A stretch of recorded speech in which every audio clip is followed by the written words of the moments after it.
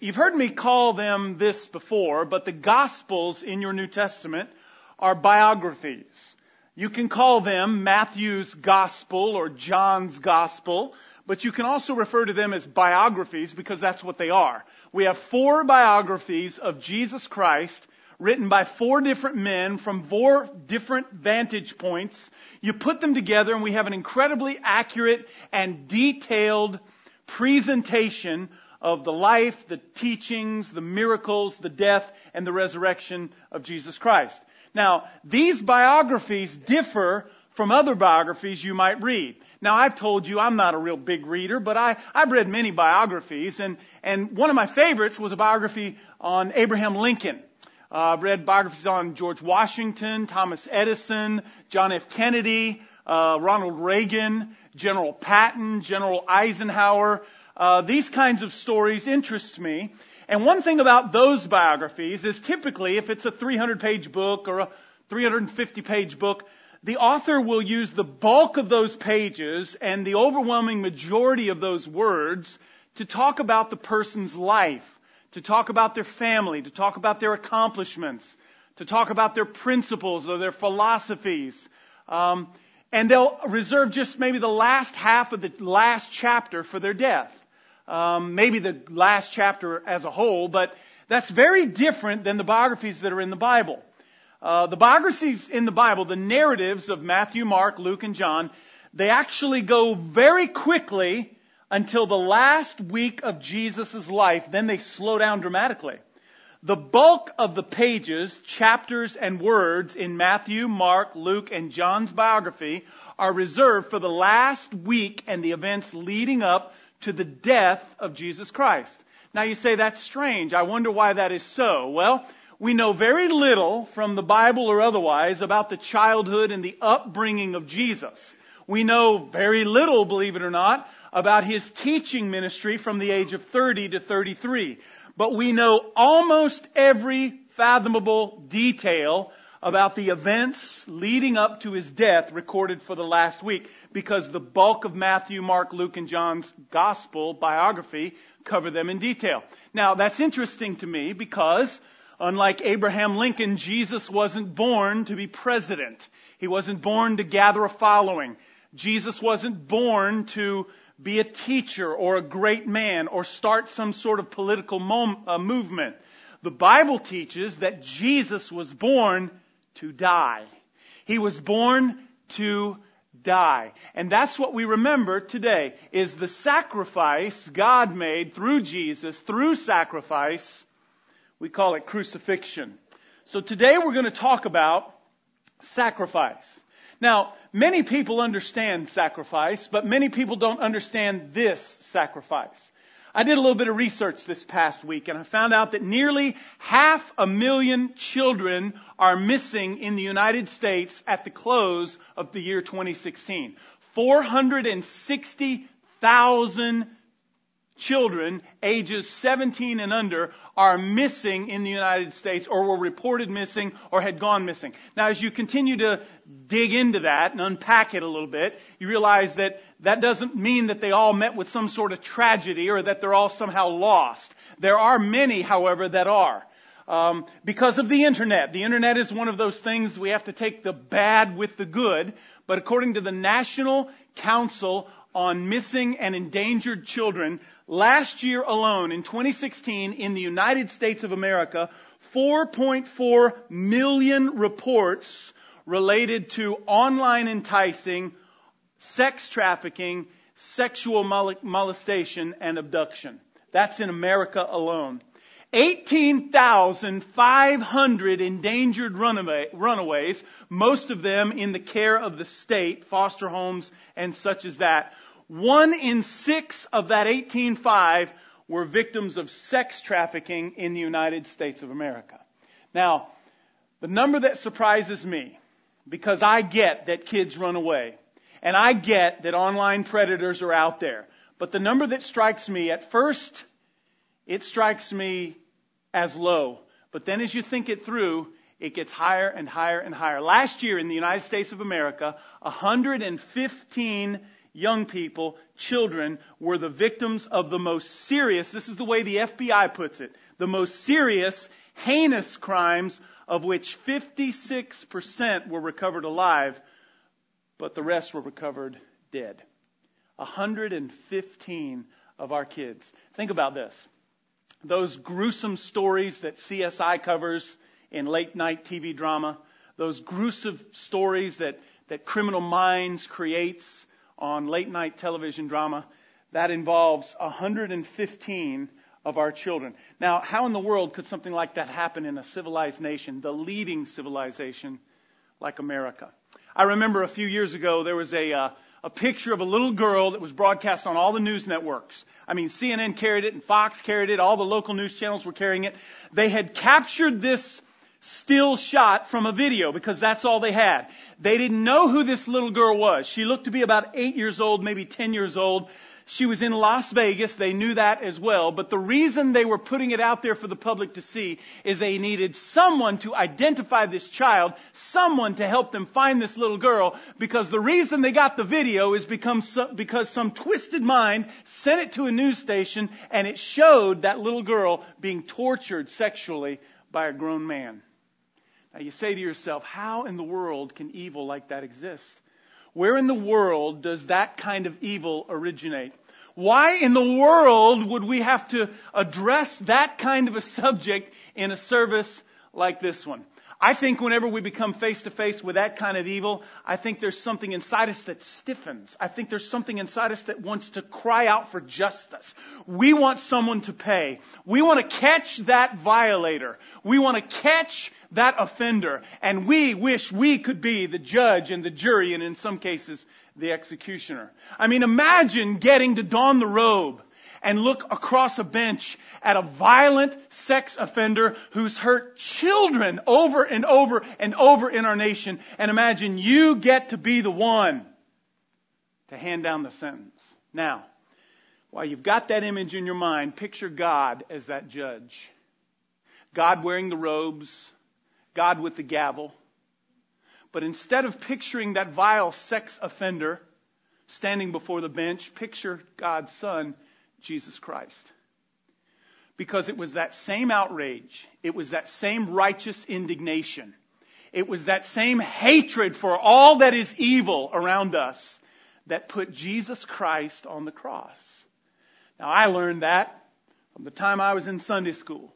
Your kids are learning about Jesus, His death and why and how and what that looked like from the time they're part of Kids Jam in this church. Where in the world do we get this idea that the death of Jesus Christ or the life of Jesus Christ is all about His birth, it's all about His teachings, it's all about His miracles? The Bible says it's all about His death. That death being a sacrificial death.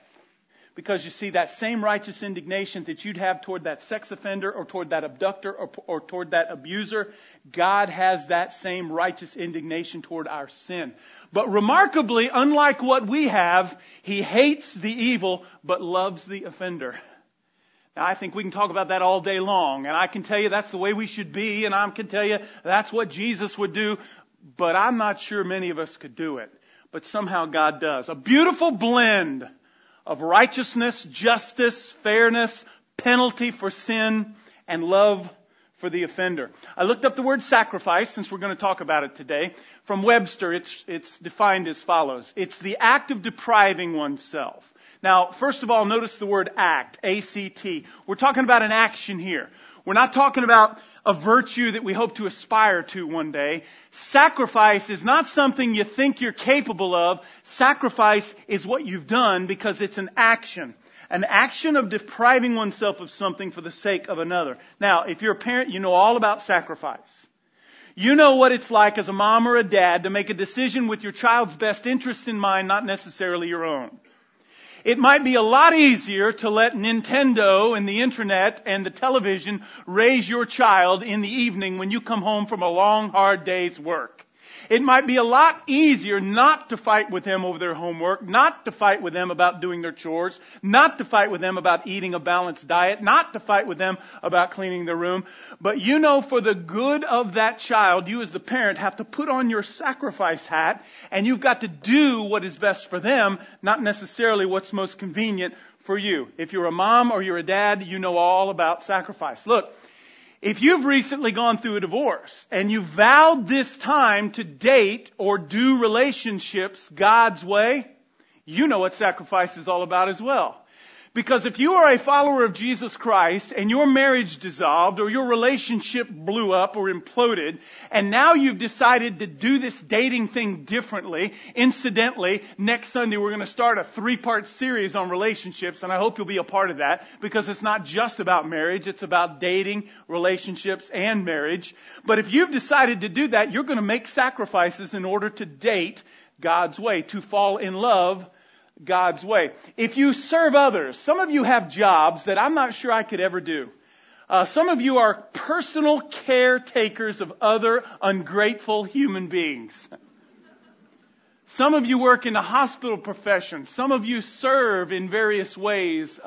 Some of you take care of, some of you minister in this church. Some of you give up your Saturday night so you can take 2 or 3 hours to put together a world-class Sunday school lesson for the kids you're going to teach on Sunday morning in Kids Jam. You know about sacrifice. You know what it is to give of yourself, your time, your resources, what you think is important gets set aside so you can look out for someone else, and then they act like they don't even appreciate it.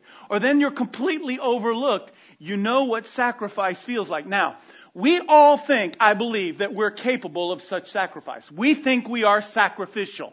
I'll bet you deep down inside, you probably think, hey, I'm a pretty good dad. I'm willing to sacrifice for my kids. Or I'm a great mom. I'm willing to sacrifice. But not like this sacrifice, I'm sure.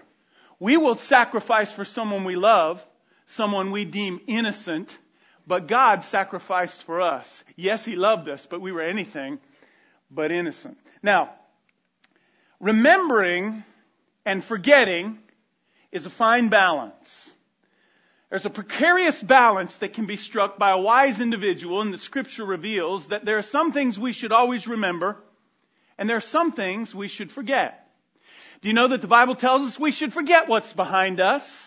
That means we shouldn't rest on our laurels. That also means that we shouldn't keep dragging up the past. But the Bible says there are some things we ought to remember. Skilled is the husband, crafty is the husband that always remembers his wife's birthday, but forgets which one it is. Is it 29, honey? Meanwhile, she's like 48. Remembering what we're supposed to remember and forgetting what we're supposed to forget is one of the means to spiritual maturity. Now, I like to remember certain things. I like World War II memorabilia. I'm not a collector or anything, but a lot of those books I've read have to do with World War II, the generals, the leaders, the presidents. When I get a chance to visit some war memorial, I had the privilege about 8 or 9 years ago to stand on Omaha Beach and look up at that hillside and just imagine what that invasion looked like. One of my favorite movies of all time is Saving Private Ryan, which begins with that beach landing. It is powerful to me. It is a reminder that war is nasty, nasty business, and there have been tens of thousands, hundreds of thousands of men and women throughout the years that have been willing to pay the ultimate price, and we need to remember that. In the Bible, very beginning, Genesis chapter 6, we're introduced to a man by the name of Noah. And by the end of Noah's story, the Bible says God put a sign in the sky. He put a ribbon, He put a bow in the sky that we might remember. In Joshua chapter 4, God's people are about to enter the promised land. Moses is dead. They wandered in the wilderness for 40 years. They crossed the Jordan River. Joshua instructs 12 men, one from each tribe, to go back out into that dry riverbed, get a rock as big as they could carry, bring them back to the shoreline, and build a monument. Why? The text explains, so that from now on, you will remember. When your children see the monument, your grandchildren see the monument, your great-grandchildren see the monument, they will remember that God delivered us from our bondage in Egypt. And today, with communion, the Lord's Supper, Jesus and the cross, we're commanded to remember it. Many of you, I'm sure dozens of you in a crowd this size, have a cross around your neck. What does that cross symbolize?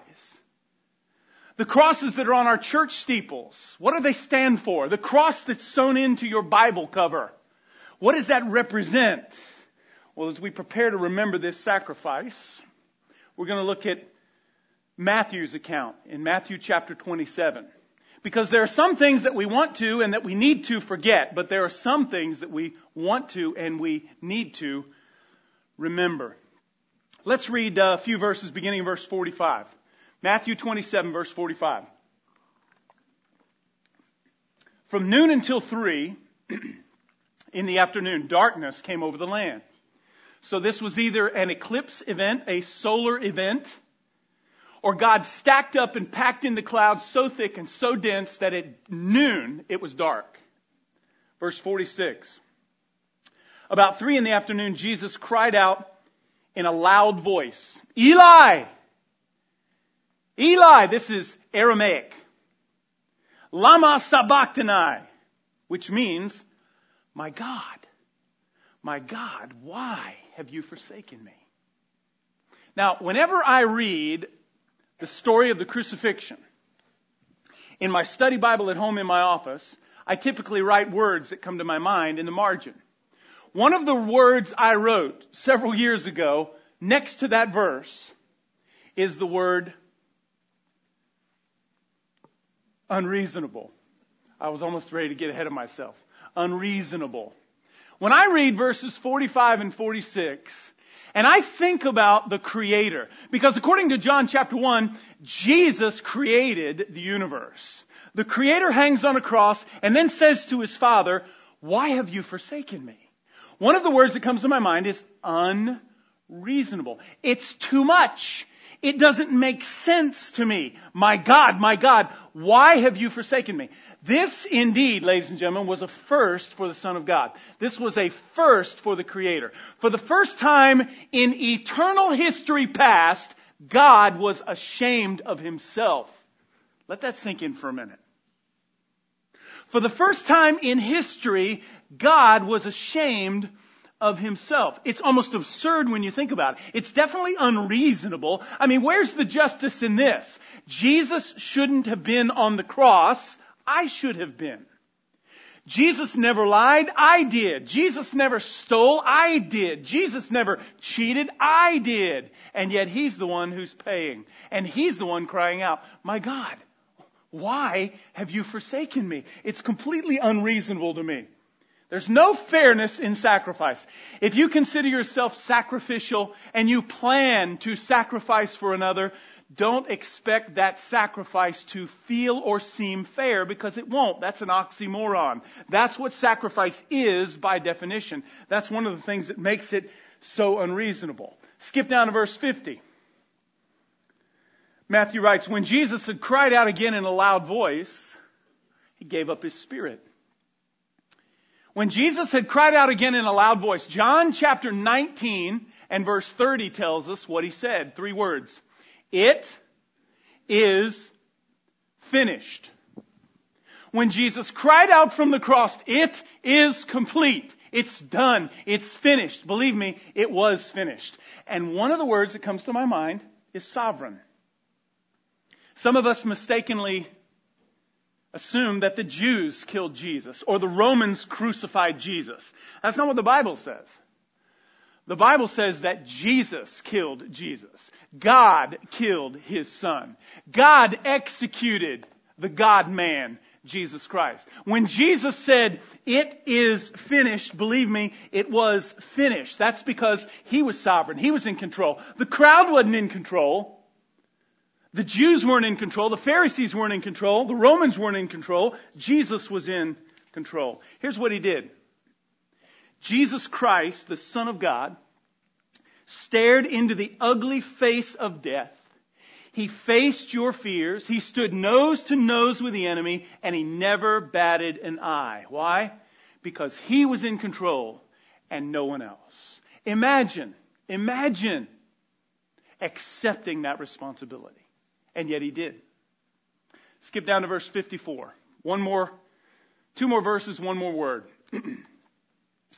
When the centurion, that grizzled, seasoned veteran, that professional executioner, a Roman centurion, and those with him who were guarding Jesus saw the earthquake and all that had happened, they were terrified. And they exclaimed, surely, he was the Son of God. Last word comes to my mind is the word noteworthy. Noteworthy. It was significant. How many thousands of men have died on those crosses outside that same city at the hands of the Roman government? Thousands upon thousands in that year alone. And yet, there's something significant about this one. There's something special about this one. That cross that's hanging around your neck, it doesn't represent one of those other thousands of executions. It represents one, his, right? We don't put crosses on our churches to remember someone else's death 2,000 years ago.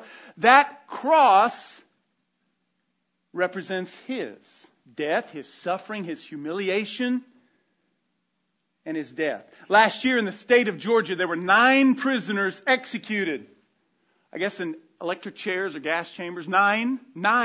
If you'd asked me, how many men did the state of Georgia execute last year, I'd have guessed and said 2, maybe.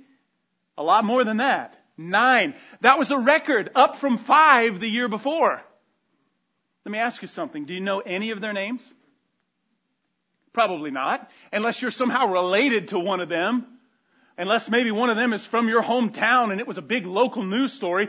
Most of us lived an average Tuesday that day or an average Thursday that day. We never gave any thought to that one of 9, that execution.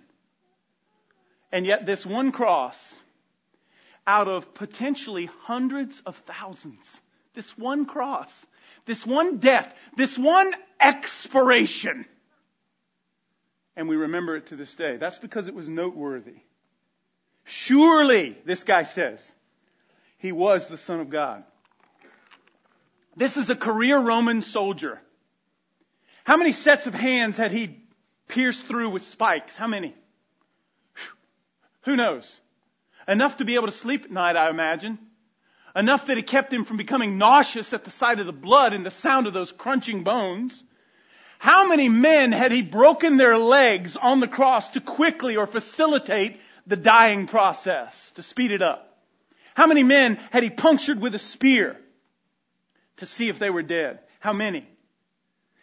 Songwriters, poets throughout the decades have looked at this one event, the significance of this one death, and they've attempted to blend 2 opposite things like good and evil in one scene, or sin and righteousness in one moment, or violence and grace in one snapshot of time.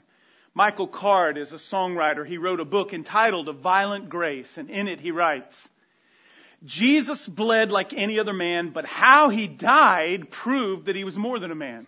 He turned every existence of violence into a demonstration of divine power. And the results? Even during the violence, grace triumphed. First, the thief dying alongside Jesus was won into the kingdom. And then the very soldier who carried out the sentence was won and moved to worship. Back in the days of the Spanish-American War, a story is told of a Polynesian king. In that particular culture, the greatest king, the strongest king, the physically most powerful and dominating king usually had the strongest people. But this king wasn't simply physically strong. This king was also known to be wise and uncompromising, morally capable. He gathered the people together. He would explain to them the importance of the rules, the importance of the law. He would say things like, people, the law keeps us safe. The law builds community and unites us brother to brother. And in spite of his rigid, uncompromising adherence to such laws, there were still problems in his village. For instance, someone was stealing bread. So he gathered the people again and he said, someone is stealing bread. Remember, the laws are here to protect you. So we're going to raise or increase the punishment from 10 lashes to 20. Please, he said, stop the stealing. People went on their way, but the stealing of bread continued.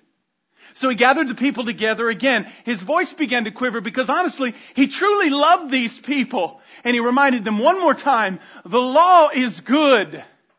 Stop the stealing. Now the penalty will be raised from 20 lashes to 30 lashes. The people went their way. Finally, word began to buzz throughout the village and the king was summoned. They had caught the thief red-handed. The king took his place. The guards were standing before him. The crowd began to separate in the back as one of his lieutenants brought a woman before the king. The closer she got to this king, the longer his face became, until his mouth fell wide open because it was his own mother. He looked at the man standing next to him and gave him a nod. The soldier came over and took the robe down from this aging woman's back, revealing the frail, crooked spine of her body. He looked at another soldier and he gave a nod, and that soldier began to unwind the whip.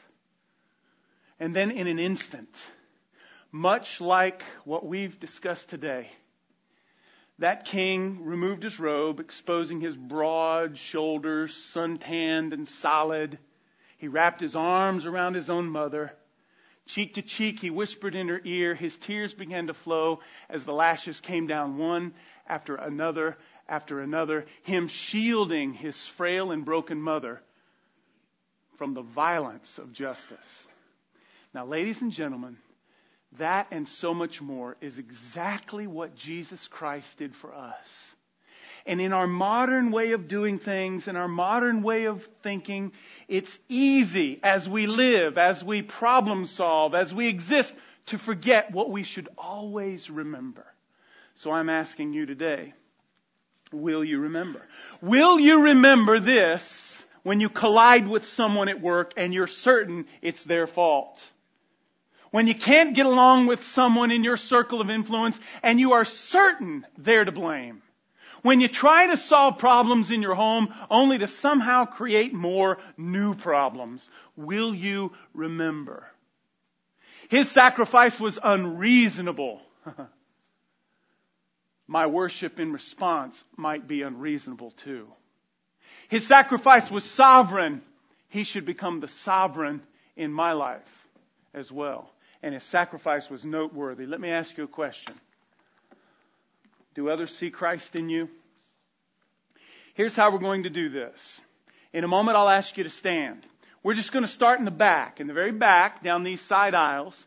And you're going to walk down this aisle. Someone will be standing here, and you can take a piece of bread, take a cup, return to your seat via the outside aisles. And when you get to your seat, sit back down. Okay? We'll all be singing. I want you to think about the words as we sing.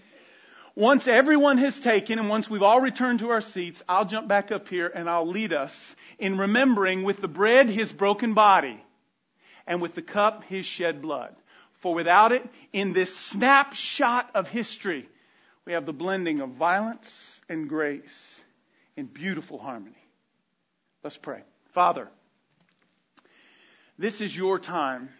Help us remember.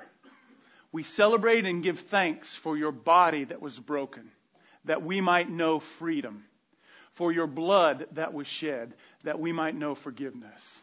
We praise you for your grace. We praise you for your mercy. We praise you for your Son. In his name I pray. Amen. Would you stand? I'll ask my guys to take their place, if you will. While the music plays, just start in the back, please, and come forward. And remember, when you get back to your seat, go ahead and have a seat. God bless you.